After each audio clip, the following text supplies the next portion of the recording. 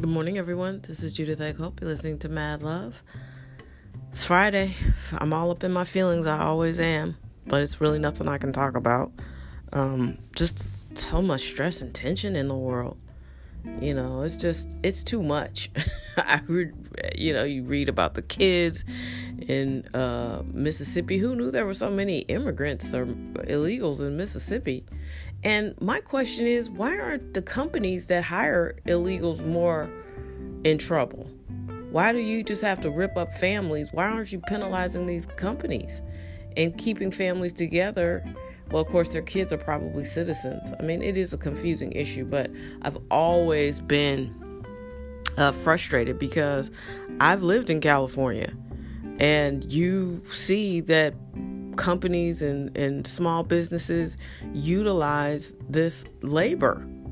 It's the unspoken part of immigration. People hire illegals because they're cheaper.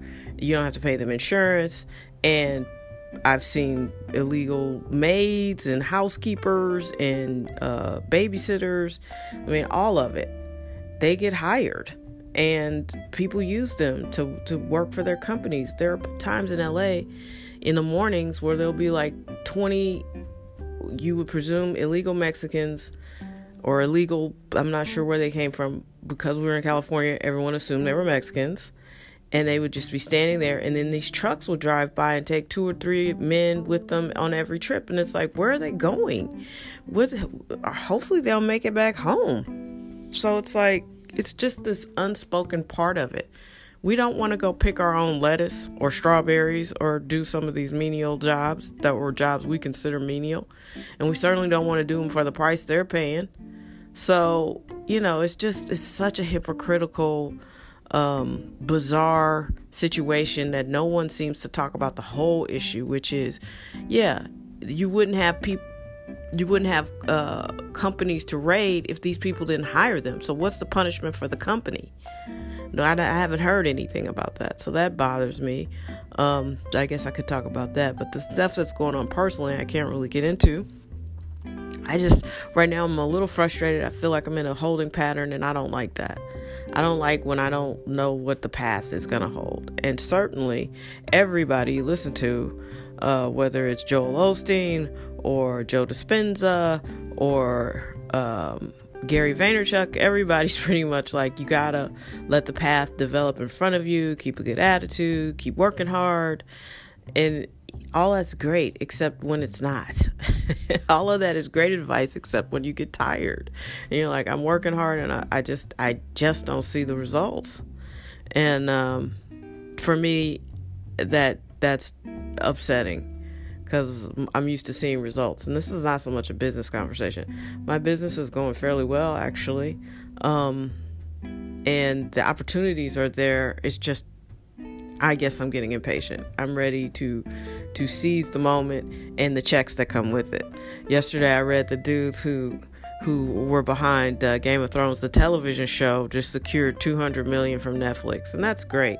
I still think it's shitty that they pretty much tanked Game of Thrones trying to get to the checks to do Star Wars and I guess now this. I really think that's unfortunate, because I'm still pissed about how terrible Game of Thrones ended. But then I have to think, a lot of my favorite shows didn't end in a way. They had bad endings to me. Like, I didn't care for the ending of Mad Men. I didn't care for Boss didn't get a chance to end. They just canceled it. Southland, same thing. So a lot of shows I love never really get a proper send-off. I think The Wire had the best ending that I could think of. Strong season, wrapped it up, good ending, But anyway, these guys got 200 mil. And I think the content game is strong. There's a lot of opportunity out here. But, it's frustrating because you don't know if you're going to get your shot. I'm not sure. I just don't understand how it works. And I'm glad they have provided me with tons of entertainment, because the first 4 seasons of Game of Thrones were excellent. I would even say all the way up until those truncated seasons, the last 2. They were some of the best epic television media I've ever seen. It was fantastic. So good for them. I'm not going to say I can watch all their projects. I'm not that big of a fan. I really did enjoy Game of Thrones up until they sold out for more money or whatever they did. I just did not think the ending of the show matched the quality and caliber and the journey they had been sending us on. Hey, I don't want to get back into it. It was so frustrating. Oh, I did like the way The Sopranos ended. People hated that last episode, but I dug it. I really did. I love art. Anyway, I hope I get my own $200 million. I really don't even need that much. Maybe to make the shows in my head or make the art that's in my head, I wouldn't turn it down. But I do have some strong content, and anybody who's interested in sponsoring, I'll take it. But actually, I'm working on a pilot right now, so I have to finish that script. But it's solid. It's solid. So one day on this podcast, I will be telling you about my big deal. I'm confident in that. It just takes time, and I feel like I've been giving this about 3 decades of my life, so I'm really ready. I'm really ready. Super ready. So anyway, I hope that you have had a good week. I hope that you relax and lean into this weekend, and I really pray that something amazing and wonderful happens for you if you are feeling like I feel. Sometimes it's just hard to stay encouraged, and I can get despondent. It's rare.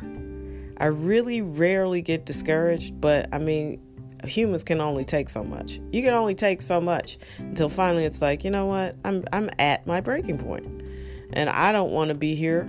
And if you're experiencing something similar, I hope that things get better for you. This is always just a stressful time of the year. It's a weird time. It's before the fall. It's hot. It's hard to get business done because people are wrapping up trips and getting kids into school and all this stuff. So let's just have a wonderful, wonderful Friday. We're blessed to be here. We're blessed to have each other. I am thankful for you. And hopefully we can spread mad love all throughout the world, all throughout the land, and just have a good weekend, because I've earned some drinks and I'm going to have some. I've been drinking.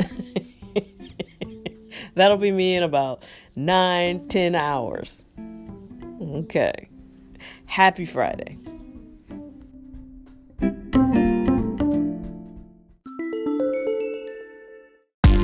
Well, I'm pretty sure Rachel McAdams